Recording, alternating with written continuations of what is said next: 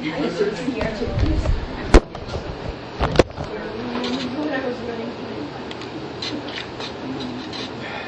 I'll tell you what, is it a great day or what? To see rain and the cooler temperatures after a day like yesterday? We go from suffering to glory. That's what our text is today. From groaning to glory is the way that I have it titled. You guys get that? The groaning? That's biblical. That's in our text today too. Suffering is there. Glory is there. You put the two together and you go, this is life. But the rest of eternal life after this lasts a lot longer and is a lot better. I'm telling you, you can't even compare it, as Scripture says. Well, hey, great to see you guys. And good to see some people are not sick, and we definitely want to keep thinking about the ones who are sick. Battle's there.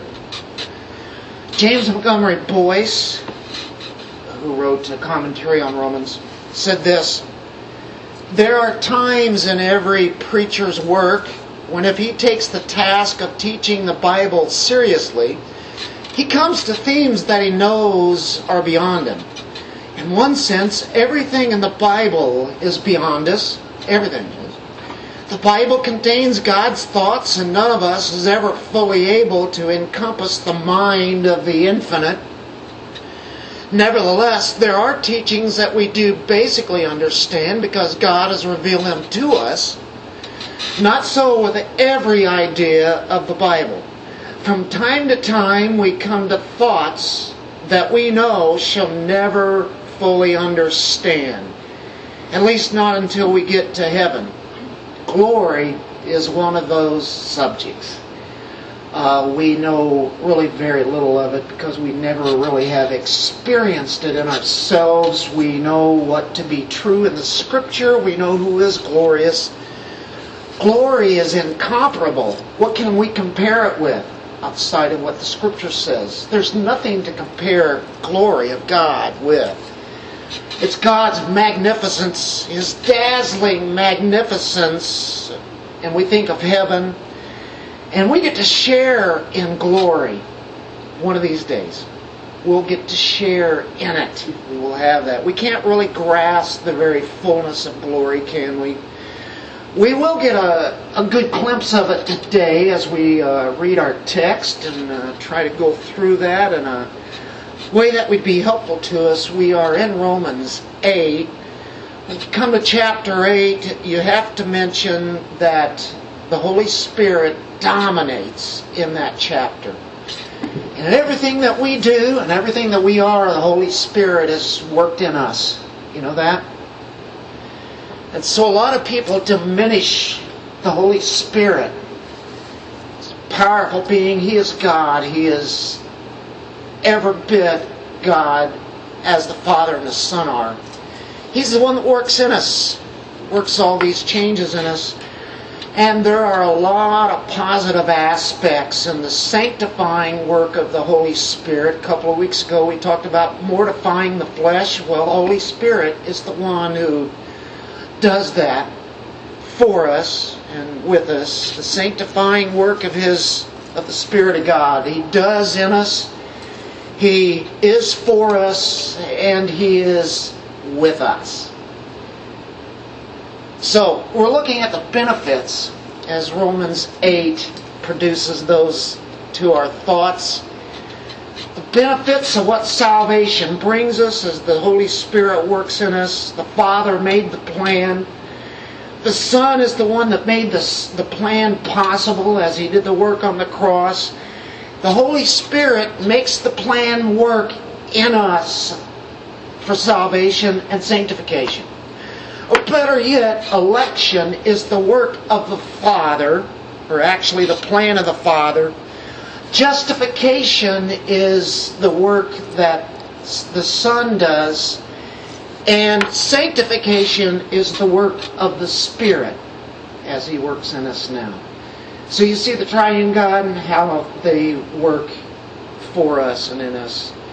We're no longer under condemnation, as verse 1 says.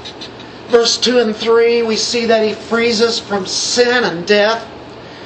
curse of the law, we see, verse 4, He's enabling us to fulfill the law. We're now able to fulfill it. It's a positive thing to do that. And we think of 5 to 11, where He keeps on changing us, a whole aspect of us constantly. In verse 12 and 13, He's empowering us to continually be under righteousness and living a righteous life. 14 and 16, that's what we covered last week. That's where we left off, and it was about adoption. He confirms to us that we are adopted into the family of God, who is the King of the universe. We've been adopted into that family, and we have full rights and privileges, just like a firstborn son. And that's what we will continue on today, talking about our heirship. We are heirs. We are going to be inheriting unbelievable things. The adoption, and the Holy Spirit guarantees that we have been adopted. He seals us, then He guarantees to us that it is all real and it's true. And you have that bearing upon your spirit. How about that? Is that positive stuff or what? So be ready to be lifted right out of your seats and raptured right in before the throne of God today as we look at this scripture. Let's grab your Bibles and read, starting at verse 17. We got a big chunk here today. I really debated on whether doing 2 verses or do all the way to 25. Well, I've got it on your outline all the way to 25, so that we will attempt, all right? And of children, heirs also, heirs of God, and fellow heirs with Christ, if indeed we suffer with Him, so that we also be glorified with Him. For I consider that the sufferings of this present time are not worthy to be compared with the glory that is to be revealed to us. For the anxious longing of the creation waits eagerly for the revealing of the sons of God. For the creation was subjected to futility, not willingly, but because of Him who subjected it, in hope that the creation itself also will be set free from its slavery to corruption into the freedom of the glory of the children of God. For we know that the whole creation groans and suffers the pains of childbirth together until now. And not only this, but also we ourselves, having the first fruits of the Spirit, even we ourselves groan within ourselves, waiting eagerly for our adoption as sons, the redemption of our body. For in hope we have been saved. But hope that is seen is not hope. For who hopes for what he already sees? But if we hope for what we do not see with perseverance, we wait eagerly for it. Let's pray. Father, we always want our eyes open. We want sin removed. Thoughts that can go across our minds, we want all those removed, and help us to concentrate solely upon your word here for the next hour, that we can concentrate on you and what you have for us, and at the same time explaining why we are going through all the things that we go through on this planet. Lord, we look to you and help us understand these truths. In Jesus' name, amen. Oh, wow. Can't wait to get into this text. Romans 8, it's just one week after another. It's just chock full of positive thinking. You know, the world has its definition of positive thinking. This is true positive thinking. It's thinking from God. His positive thoughts, and everything that He does ultimately is positive anyway, isn't it? All those negatives ultimately really are for the good, as he will explain in Romans 8:28, as we are working our way to there. Matter of fact, we're almost there. We're going to go through 25 today. Well, we saw that last week that we are sons of God. What, you don't think I'm going to get through this? Hey, it's a beautiful day. Where else would you rather be, right? We are adopted into the family of God. That's what we saw last week. We have full rights, full privileges in every way. We are heirs. Heirs. So the inheritance is what we talk about here, since he stopped off with adoption, and he says that, okay, we're children, heirs also, heirs of God, fellow heirs with Christ. So we start off with heirs of God. What is our inheritance? What is it that we're going to inherit? Well, there are a lot of things we're going to inherit, and I got a feeling most things we don't even know what we're going to get. I'll just start with some things I know that we're going to get. Jesus said, I must leave. I will prepare a place for you. In heaven, He's preparing us a place that is a place to live amongst His people, and most importantly, God Himself. I go to prepare a place. That's an inheritance. There will be a heavenly banquet there where all the saints are together, worshiping God and taking in this festive time. What a meal it's going to be. What a celebration. What a time of joy that we're going to have at that very moment. A heavenly banquet. Do you look forward to that heavenly banquet? There's another one. It's called We Will Rule. We will rule with Christ. I don't know what all that means. I know somehow we are given some kind of authority, whatever that is. And it'll be perfect in the way that we rule. Because we can't make mistakes. We can't sin. We can't even worry about those things. We look forward to every moment. You ever thought of that? You say, well, boy, we need a little bit of a rest sometime. Well, we don't need to rest. We'll never get tired. Wow, ruling. Okay. Another part of that inheritance is that we'll be like Christ. Now we're talking, but we're calling these the lesser ones. And you say, how can these be a lesser inheritance? I mean, this is the top of the line, right? Yeah. But we're going to be made like Jesus. We're going to be like Him even in His attributes. That's an incredible thought, isn't it? To really be like Him. We're to represent Him here now.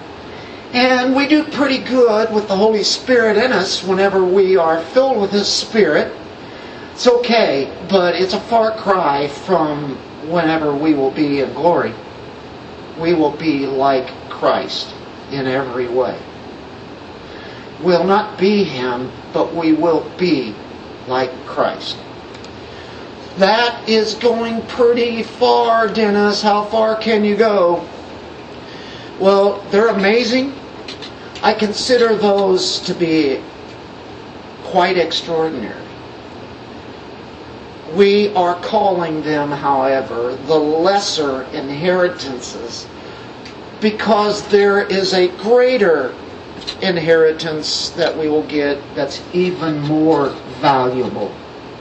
You could say, what is that?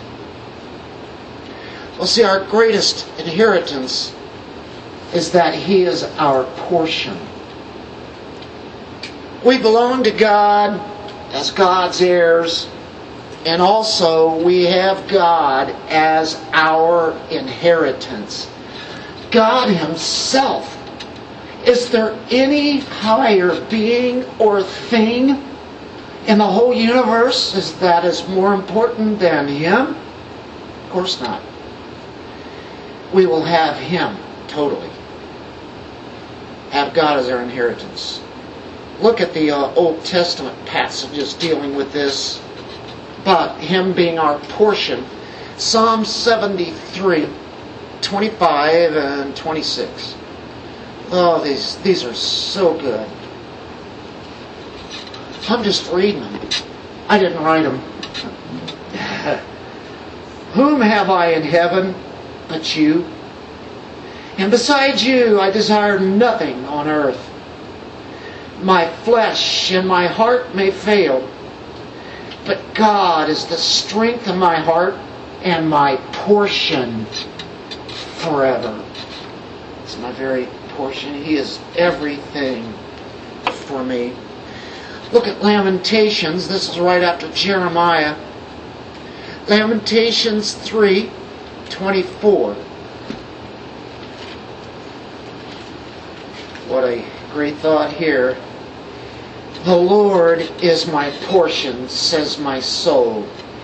Therefore I have hope in Him. You know, sometimes things really look hopeless. They're never hopeless. Never, because we have our portion in the Lord. The Lord is my portion. Let's go to another Old Testament passage, and it's the book of Joshua. Joshua 13:33. It's just before Judges. It's right after Deuteronomy. It's after the law. Joshua 13:33. But to the tribe of Levi, Moses did not give an inheritance. The Levi tribe did not get an inheritance. Did they get cheated? The Levites would be like priests and all the servants. They would take a part in the temple worship. But look at this. The God of Israel is their inheritance, as He had promised to them. Each one of them, certain ones would be spread out over all the 12 tribes. So they got a place to live. But they didn't need even a particular portion of land. All that they really needed was God Himself. As it says here, the God of Israel is their inheritance. We're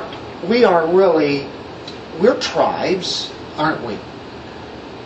All the nations, all the ones who are His, we are priests unto God, aren't we? And our inheritance is God. What does that mean? We have everything. We will not be lacking anything in glory. Not one thing will we ever lack at any time, at any moment, ever again.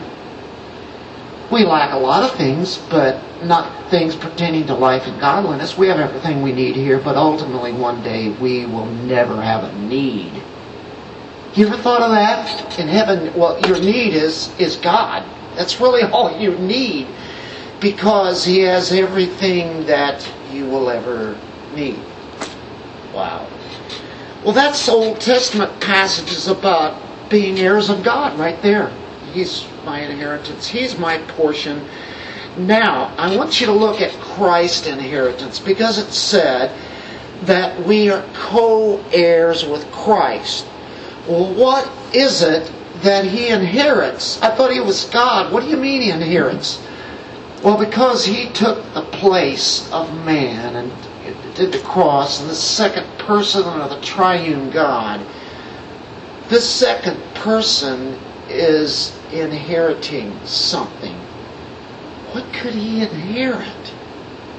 Go to John 17. We're getting to the ultimate inheritance, folks. Most people don't know what their ultimate inheritance is. Do you want to know? John 17, 4 and 5.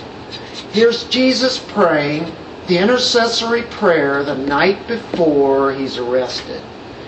I glorified you on earth, having accomplished the work which you have given me to do.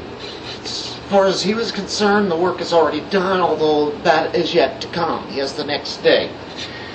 Now, Father, glorify me together with yourself. Here you go. With the glory which I had with you before the world was.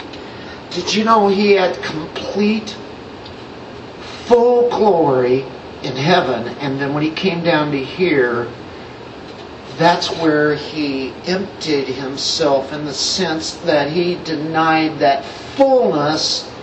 He was still God, absolutely all the way, but yet He denied doing certain things that would maybe keep Him from the cross or whatever. He took the full brunt of what the world gave Him.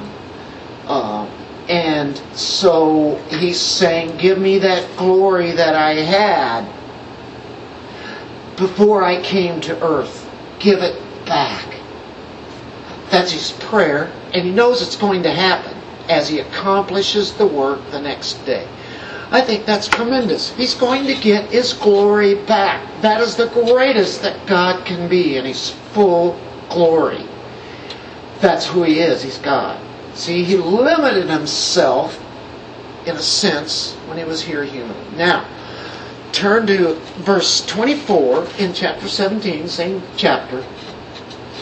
Listen to this. He says, Father, I desire that they also, disciples, all believers ultimately, the ones whom you have given me, they belong to the Father. He gives them to the Son. He does His work for them. He says, the ones you've given me, be with me where I am, where He's going to go, so that they may see my glory, which you have given me, for you loved me before the foundation of the world. I want them to see me in my full glory. They really hadn't seen that.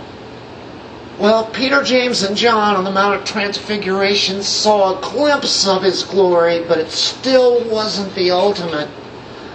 But they got the message, didn't they? They saw glory like they'd never seen before.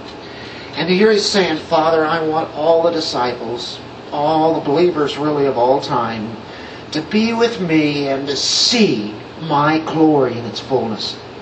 I mean, what else would you want to see? You know, you think of great light shows, fireworks are coming up next week, you know, what a magnificent display that is put on, you know, and we have fun with those kind of things. That's all man-made. We're talking here that something emanates from Him from within. And He's transcendent beyond all of His creation. He says, I want them to see this. Well, that is called the inheritance of glory.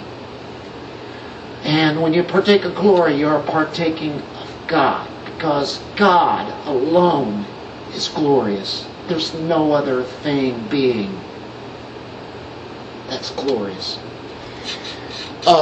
Here we have the great Father. We know that He wants to share who He is. He wants to share His glory. We looked at it last week, and the Father, we can call Him Father, but we also can call Him Abba, Father, Daddy, Papa. It's an endearing term, the most endearing term. It's an intimate relationship with our Father. Also, when we think of this, the King of the universe, which is everything. He owns everything. And ultimately, Christ's inheritance is the glory of God, which He's already received. And He wants us to be there. Do you know why we exist? Well, we know that one thing is to glorify God and enjoy Him forever. The reason that He saves us and sanctifies us is to get us to the ultimate. This is not where it ends. It ends in glory. The reason that He's setting us apart, like right now, the reason He's speaking to us in His Word and from here on out, is to bring us to glory. That is why you exist in the family of God. Because that's where He's going to take you. And the Holy Spirit is saying, yeah, it's going to happen. You're saying, yeah, right, I've never had anything good like that happen to me in my life. And he says, listen, the Holy Spirit's telling you this is what it's going to be, and it's going to be the best that you could possibly be, ever. It's not your best life now, folks. It's a life of suffering, because that's what it tells us in the next section here is what we're going to go to. Did you know that when you have Christ's inheritance, the glory of God, it means it's the vision of, it's the participation of, it's the enjoyment of God. To know how to enjoy Him. We're being heirs so that we can share in Christ's glory. That's it.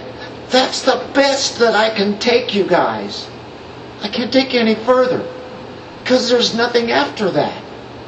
Glory means we've reached it, and that means it'll continue on, because we will continue to see glorious things and experience glory moment after moment after moment after moment after moment. If we were on earth, we'd say, okay, that's enough. I can't take any more. I can't. That's way too much. And being of a glorious nature, we will understand God even more. What do you guys think about glory? Well, he starts off with that because if you are heirs, you are on your way to glory. Number 2 is you have to step down for a moment now, and you go from the extremes all the way to infinite glory down to back to earth. You got to come back to earth, folks, for the little time that we have here. It's a momentary time that we have. And so he mentions this word. Heirs also got, he's built it up. He has just built it up, and boom, we hit into verse 16. We are children of God. And then 17, we're heirs of God and fellow heirs with Christ, and we've reached the very pinnacle of it all.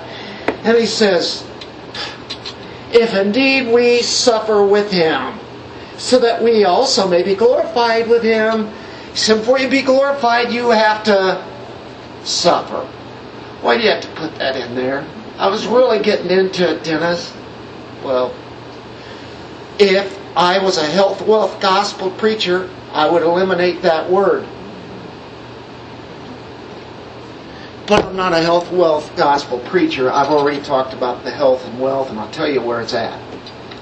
This stuff here, it just gets us by. And we got everything we need.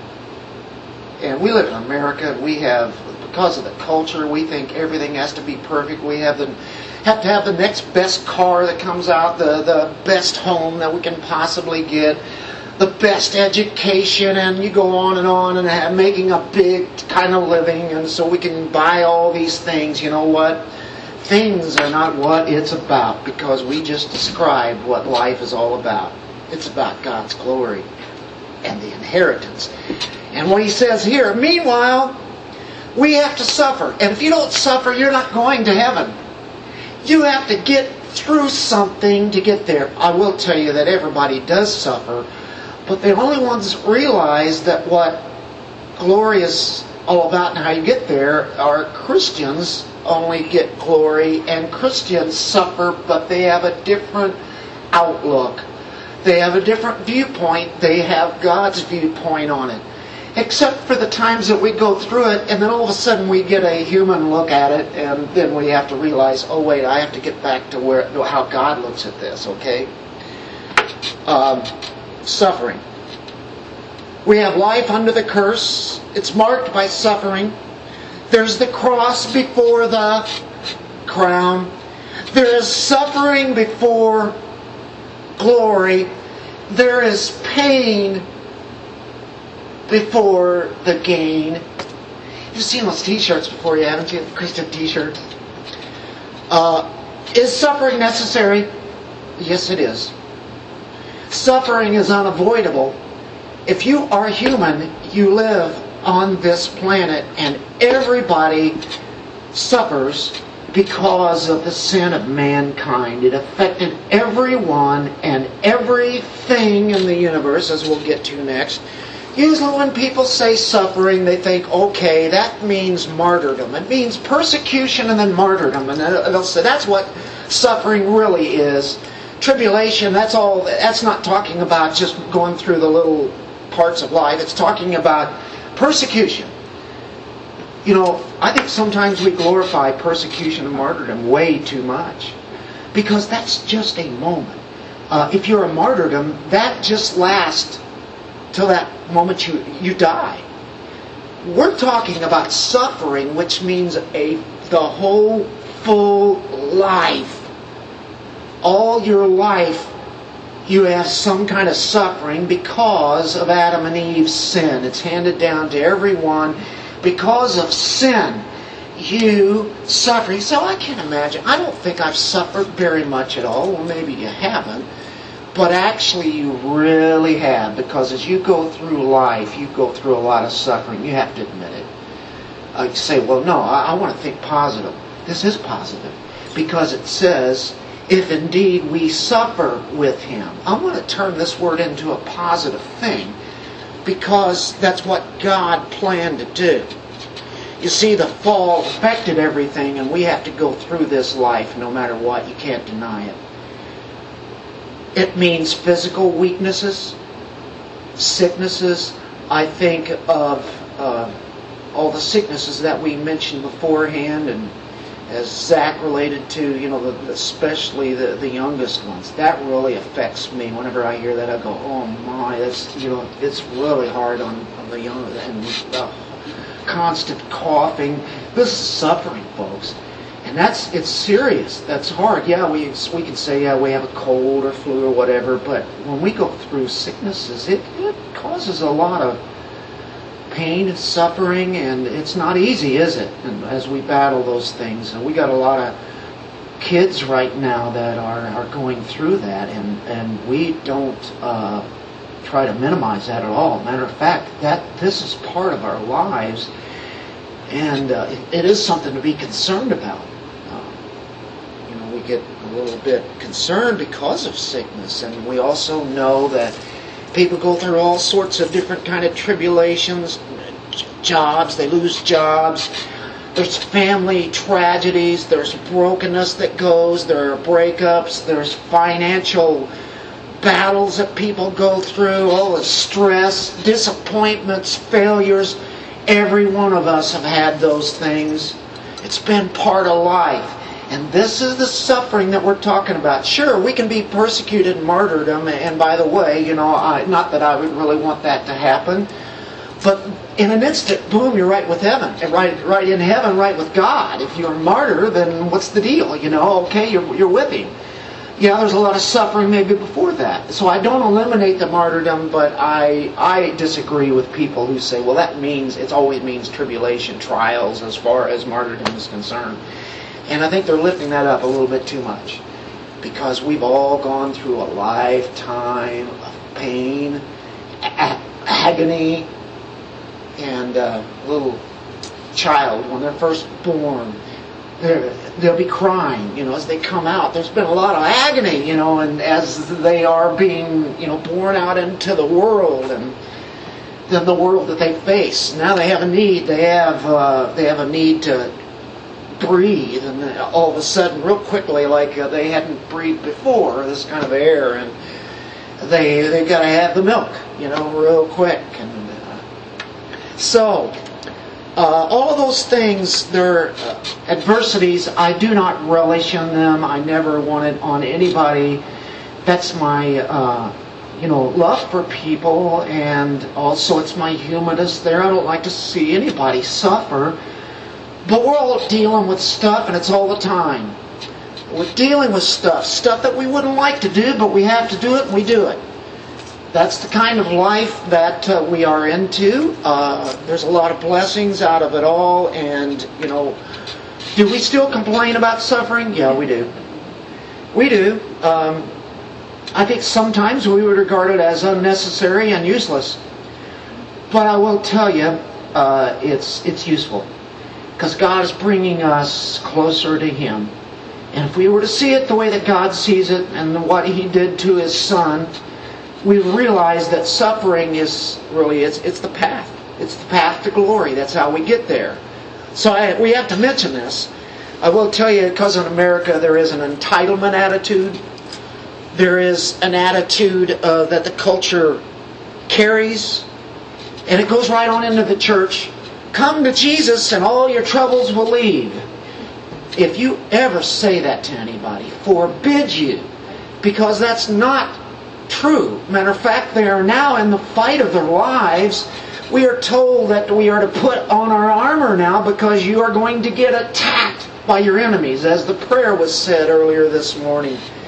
We have enemies, and an onslaught is coming, and we need to be reminded of that battle. Oh yeah, excuse me, I got to wake up. The enemy wants to destroy me. Now, God will not let the enemy destroy you, but He wants you to be alert. Be watchful. Here in the American church, they believe in the best your life now.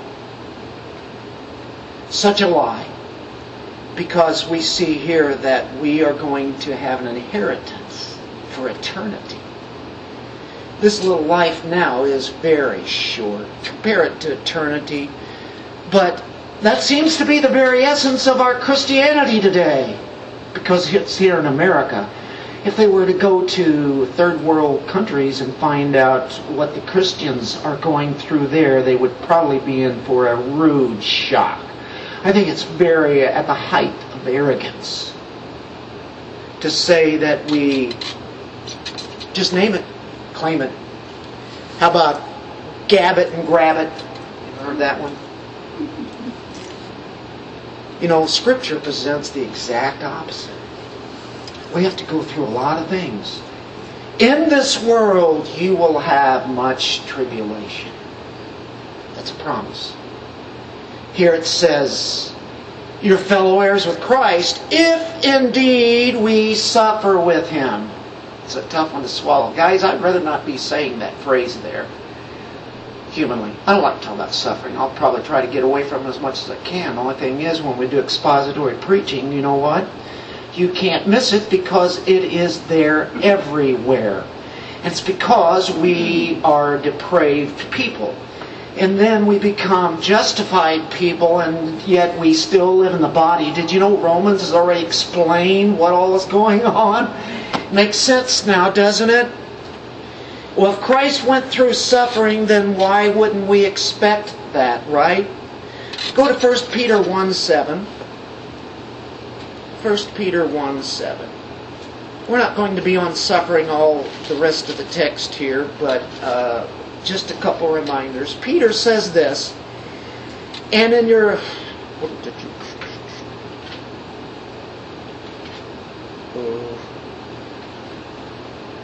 Okay.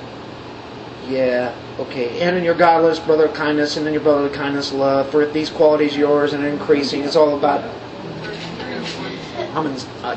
sorry about that. I'm in 2 Peter. I did say 1 Peter 1:7 gave you the right verse, didn't I? I'm going, okay, I know where it was leading, but that wasn't where I wanted to go. So that the proof of your faith, being more precious than gold, which is perishable, even though tested by fire, may be found to result in praise and glory and honor at the revelation of Jesus Christ. Did that make sense? That's the right verse, right? Yeah. Tested by fire. Tribulation. That's encouraging, Peter. Okay, chapter 4, verse 13.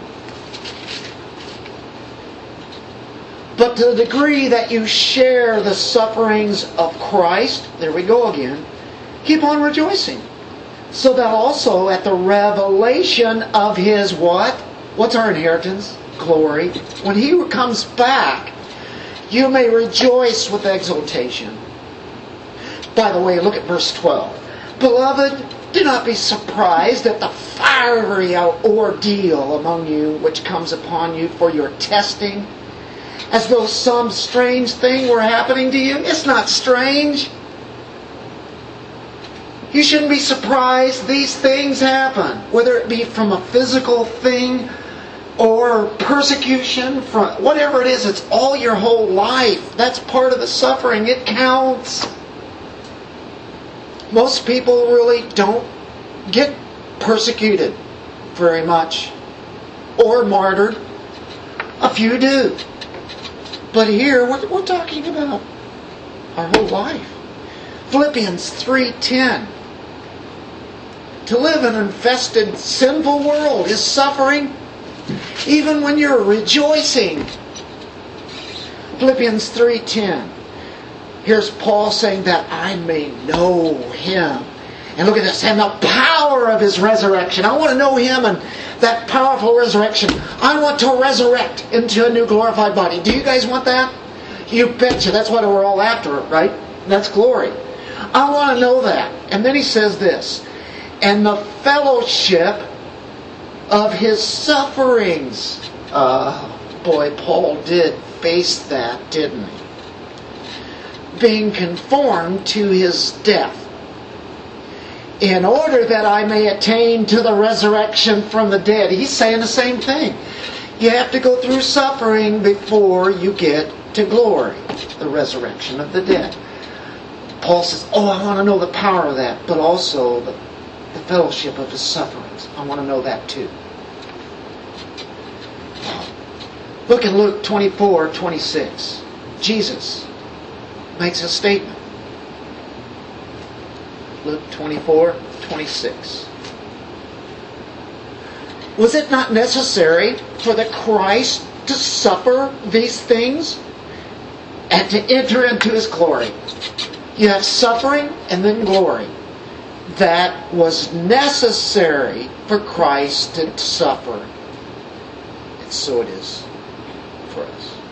John 16:33. I think I might have mentioned this earlier.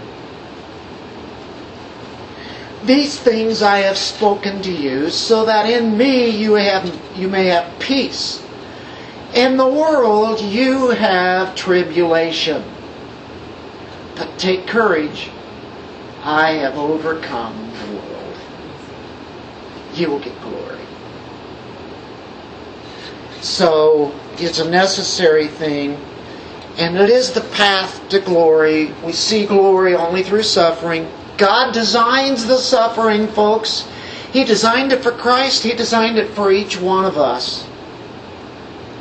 Either that or He's absolutely surprised. Can't do anything about it. Oh boy, I wish that wouldn't have happened to Dennis down there. Well, I didn't know that was coming. Well, if that's the case, folks, we're in really deep trouble. He not only lets it happen, He designs it. Boy, you know what? This life is hard.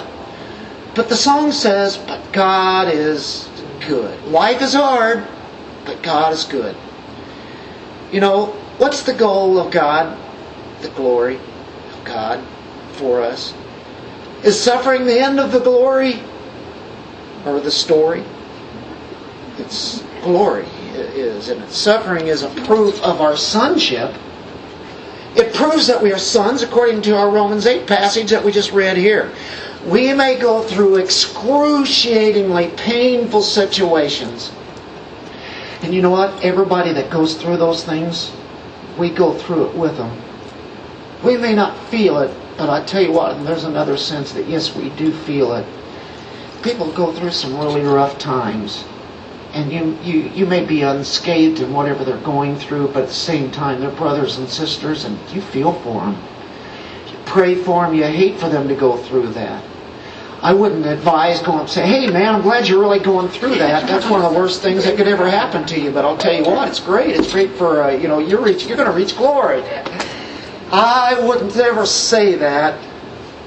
We say what we know to be, hey, listen, I'm praying for you, and I know your situation. I don't know exactly what it is, but I really do feel it because I'm a part of you.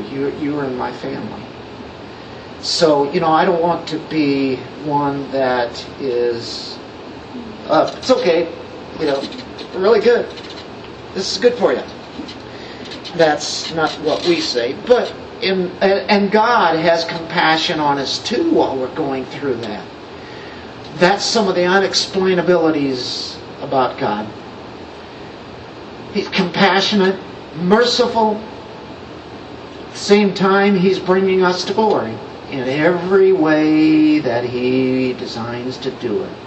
And ultimately, it's for our good. Because the next few verses, He says that. You'd say, well, why would He let us go through suffering? We just talked about it. Number 3, we get to that great word, glory. Here we are, we're back to that word again. We touched on it. If indeed we suffer with Him, so that we may also be glorified with Him. Glorified with Christ. For I consider that the sufferings of this present time are not worthy to be compared with the glory that is to be revealed to us. Now we get to go back to this now. What is glory? Oh, it's brightness. It's illuminating. It's radiance. It's splendor. It's majesty. It's beauty. It's worth. Oh, how can you explain glory? It's weighty. We are to shine. We're designed to shine for all eternity. We don't want to merely see the beauty. He could have said, all I want them to do is to come up here and to see my beauty. But no, we're co-heirs, so we get His glory, which entails everything. So you can name all those lesser things which are great, and yet the greatest one is getting the glory of Christ. He shares that with us, and we're united with that beauty that Christ has. We want to become part of it. I just don't want to be watching a baseball game. I would rather be out there playing. You know what I mean? Now, I'm not good enough, or I don't even know if I can really do much of that anymore, but I'll tell you what, I still like to be a part of it. So when we come to worship, every one of us comes here to worship God. We are doing an action. We're not coming here to watch somebody that's up there on the stage with a microphone blabbing his mouth. We're here worshiping God. We hear His Word, but His Spirit works in us. We're a part of that. You're not just the audience. You see, you are a part of worshiping God. Isn't that exciting? You didn't come here just to see something. No, you're absolutely a part of everything.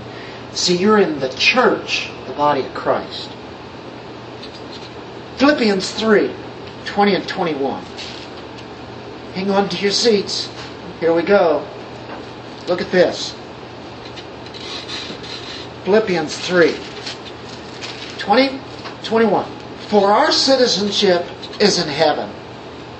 Boy, it takes you past all the evil things that are going on today, doesn't it? Our citizenship is in heaven, from which also we eagerly wait for a Savior, the Lord Jesus Christ. What's this? Who will transform the body of our humble state into conformity with the body of His glory by the exertion of the power that He has even to subject all things to Himself. With all that power of God, He is going to take this humble state here, and He's going to turn it into a glorified body like Christ's. That is why we exist. Whew. Amazing. Go to Colossians 3:4. Boy, it puts things into perspective. Are you really down about what's happening in the world? Well, in one sense, yeah, you should, because righteousness is not really being seen here. Unrighteousness is being revealed in the worst way. But look at Colossians 3:4. When Christ, look at this, who is our life. Right now, He is our life, isn't He? When He's revealed, uncovered, when He is shown in all of His amazing glory, then you also, look at this, will be revealed with Him in glory. I don't know how far can we go. I mean, isn't this getting to the goal? Isn't that the goal? Don't you like that? Verse 3 says, set your mind on the things above, not on the things that are on earth. Look at what you're inheriting. Look at who you are now, and also what you will be, and where you will be, and who you will be with. And you know what? Things on this earth are happening because that's the way of sinful man. And He'll burn it all up. This gets our focus back to really where He wants us to be thinking. It's good to know what's happening out there. All it does is tell us, yeah, I'm not surprised at all. That's the way it's going to be if they don't know God.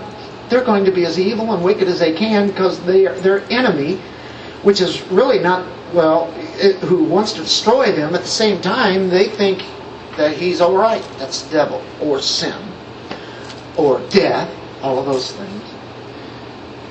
Oh, wow, the glory, right? Our calling is to gaze deliberately onto Him.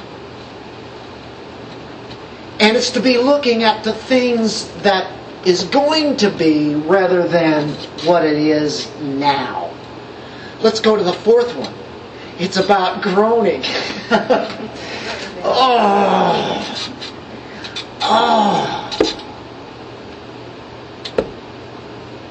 Groaning is a popular term here in Romans 8.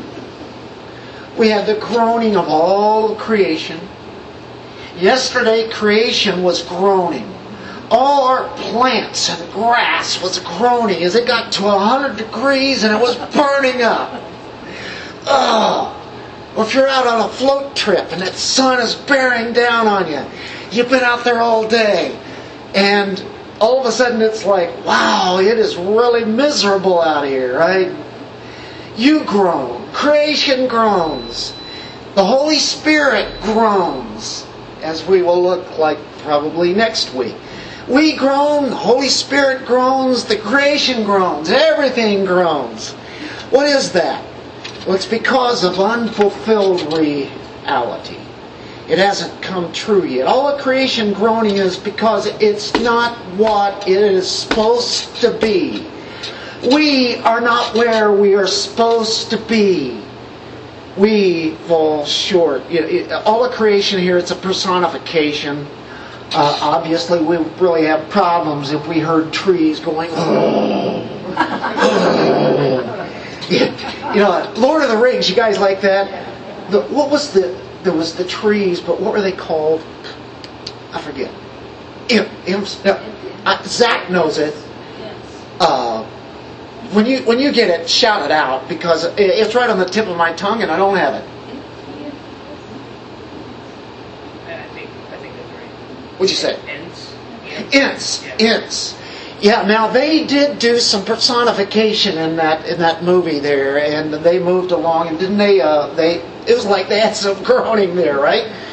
There's a lot of biblical truths behind those stories there in the Lord of the Rings, and of course, I think he knew about the Creator God, the animate and the inanimate.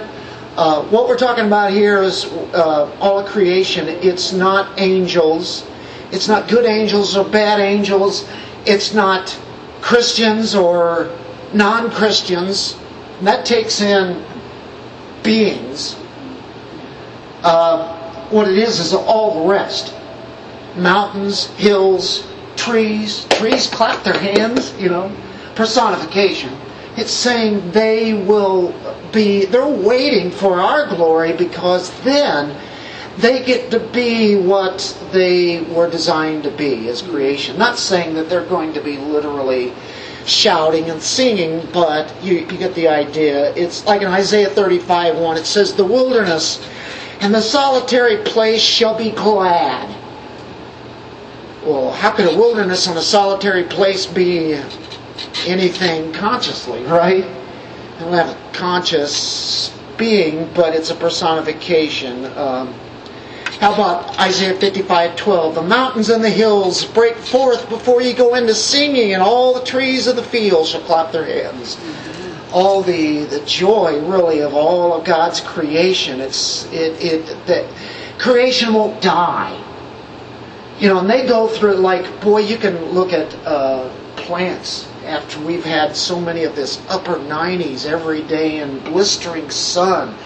And you go out to look at especially the new plants, and they are wilting, and trees are, the leaves are just like this.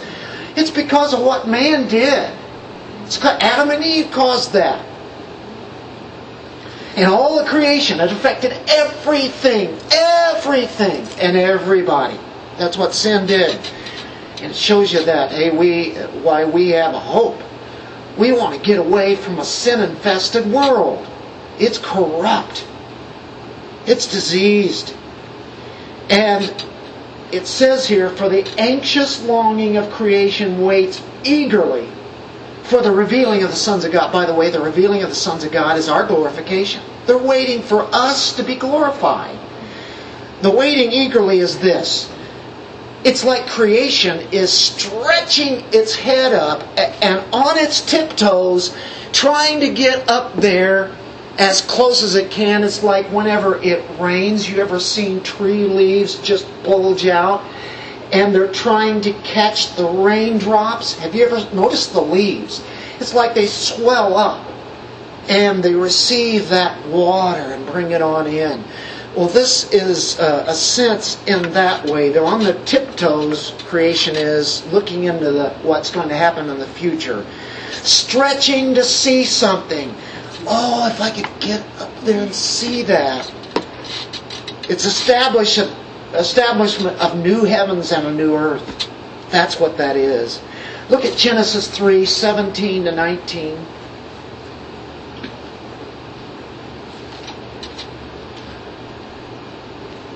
Then to Adam he said, because you have listened to the voice of your wife and have eaten from the tree about which I commanded you, saying, you shall not eat from it. Look at this. Cursed is the ground because of you. In toil you will eat of it all the days of your life. Both thorns and thistles it shall grow for you. You will eat the plants of the field. By the sweat of your face you will eat bread till you return to the ground, till you die. Because from it you were taken, for you are dust, and to dust you shall return. Every bit of that is true. Can any unbeliever deny what this is? Whether they believe God or not. All of this happens. We have to work and work hard and sweat to make a living. We will not sweat in heaven. We will not be tired. When we work, it'll all be joy. And you enjoy working sometimes. But then you're in 100-degree heat, and it's 110, they say, heat factor. And you're going, oh man, I can't hardly take any more of this. Oh, I need to get this done, but I don't feel like it, but I got to do it anyway. Right? Well, that's because of the curse. It'll take you back to Adam and Eve. Every time I'm out there and all that kind of thing is happening, you know who I blame it on? Adam and Eve. That's man. This is the sinful world. This is the way it is. What can I do to change it? Well, there are a lot of environmentalists out there, folks, that are trying to change this world. And I want to tell you that it is all futility. It is all empty, and it's useless what they're doing. Because you see, God set in place what is called the second law of thermodynamics. What's that? It's science. It means it's dwindling down. That means that it is losing it. It's running down. Everything dies. We saw that right there in Genesis 3. Adam even would die. Mankind dies, creation dies, death, decay, futility is what they are. God subjected all of creation to that, to futility, to emptiness. He did it because of what happened. But it says, in hope that the creation itself also will be set free from its slavery to corruption and to the freedom of the glory of the children of God. Now, that's great. You know, environmentalists, they aren't going to turn this over. We hear about it today so much. They think they're going to reverse all of this. If only they knew what the truth is. Absolute foolishness. All of the things they're coming up with. All this green this, green that. You know, nice try. Doesn't work. We can tell you right now. It's just a waste of time. Solar energy is not going to do it. Eliminating carbon is not going to do it. Getting rid of fossil fuel, that's not going to do it. That's all we're hearing about. You know, it's what our administration talks about constantly. Education isn't going to do it. What it is, it's a divine curse that has happened. And until Christ comes back, it's just going to get more and more dwindling down. Just God's Word. Isaiah 24:6 says, a curse devours the earth. Isaiah 24:4 says, the earth mourns and withers. The world fades and withers. The exalted of the people of the earth, they fade away. The earth is polluted by its inhabitants. That says it, doesn't it? They transgress laws. They violate statutes. They broke the everlasting covenant. Therefore, a curse devours the earth, and those who live in it, they're held guilty. But that creation will be set free. I like that. A beautiful imagery, isn't it? They're looking for a better future. And the better future is us when we're glorified. What will creation look like then? Going to be beautiful, isn't it? Okay, let's go into the fifth one, the groaning of Christians, and we're narrowing this down now. And not only this, oh, by the way, in 22, we know that the whole creation groans and suffers. There he says again, the pains of childbirth. Just a positive note on that. It says pains, but what's the next phrase there? Of childbirth. Yeah, you have the pains, but you know that there's going to be something good out of this. There's going to be a child. The pains of childbirth. Every woman here who's given birth knows about those pains. Oh, it's horrible. And at the time, you'd almost say, I'd rather die. But at the same time, in the mind is saying, but I've got a child coming. A baby is going to be born. The pains of childbirth. So that's what it is. We have something that we know that's coming true out of all this. So verse 23, and not only this now, but we ourselves, having the first fruits of the Spirit. What are the first fruits? A farmer goes out, gets his first fruits, brings them in. There's going to be more coming, but here's the first that we've got so far. The first fruits. It's a guarantee there's more to come. The Holy Spirit is our guarantee. The Holy Spirit is our guarantee that we do have a future. You have the Holy Spirit living in you, right? He leads you, guides you, you live by Him. And that's just a down payment. The rest of the payment is to come. A down payment is a small fraction. The rest of the payment for the inheritance is going to come. We don't live for this world. Our citizenship is in heaven. Is all of this stuff clicking? It's nothing new at all, but it reminds us, oh yeah, it's not about this world. In the meantime, yeah, we are to be sanctified and live for God's glory, but the groaning of Christians, you know what it's like. We understand the groanings, don't we? Oh, I'd love to be with the Lord right now. Oh boy. You know, we are living imperfections. We groan in ourselves. Oh, wretched man that I am, who will deliver me from the body of this death? Remember Paul in Romans 7:14? How about 2 Corinthians 5:4, where Paul says, in this tent we groan, desiring not to be unclothed, but to be clothed upon with our new body, that this mortal shall put on immortality, that death shall be swallowed up in life. David groaned in Psalm 38:9. All my desire is before you, and my groaning is not hid from you. You all groan, don't you? When I got out of bed today, my knees felt sore as I put them down. I tried to get out of bed, and and then I walked to the bathroom. I catch myself awing all the time. That's physically. But spiritually, you are really wanting the fulfillment of this all. This is a hard life. And it shows, and the older that you get, the more you've gone through, and the closer you get to the Lord, the more you groan for Him. At the same time, you say, I'm torn, but I have a loved one here, so I know I need to stay with this loved one. I need to get the gospel continually out. God has a plan until that time. But I'm torn. I'd sure like to be with Him right now. I'd sure like to see Him coming out of the eastern sky, right? Meet Him in the clouds. Wouldn't you guys love to do that? Well, we're groaning when we say that. Oh, Psalm 38:9 says, all my desires before you, and my groaning is not hid from you. We know what it is to groan. We groan. What are we waiting for? Verse 23 says adoption as sons. That you say, I thought we were already adopted and we're children. Yes, we are. But we're talking about being adopted into that glorious body. That is the final fulfillment of it all. Oh, that makes sense. Waiting eagerly for adoption. Just like creation is doing that, it's almost, we're doing the same thing. Lord, have you coming back? I was tiptoeing there in case you didn't know. The last one, and this has to be covered real quick, but it's talking about hope. For in hope we have been saved, but hope, we know we're saved by grace, right? Hope here is something that's not seen. Hope burns bright because we know it happens, and we are guaranteed. It's a hope knowing, oh, not I hope so. Hope it happens.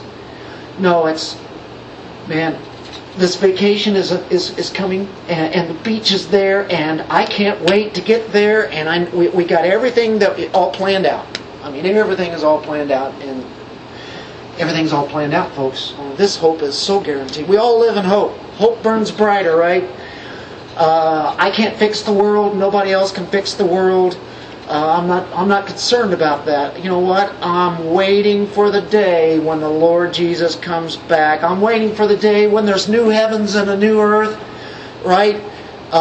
We're saved by faith, but we're saved in hope.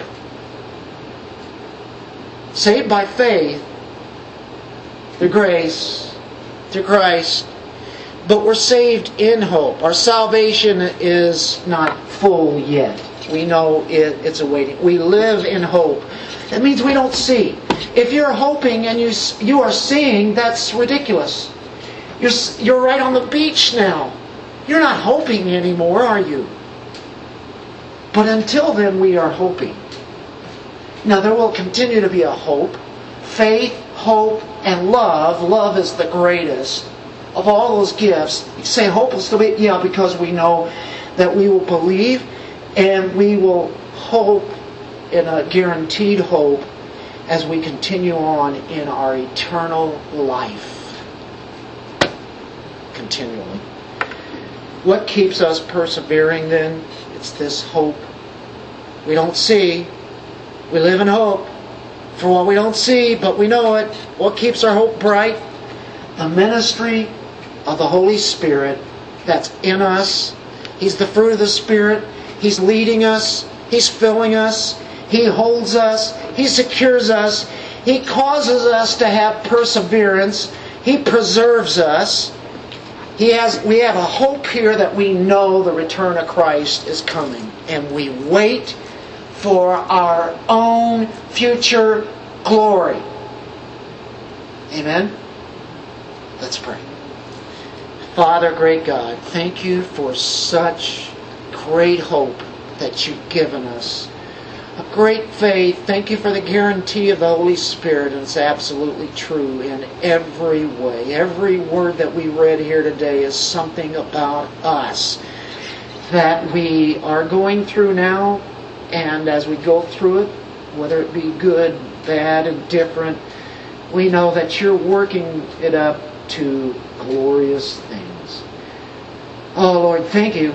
This is the Christian life, and we are so thankful that the Holy Spirit directs us as we live this life.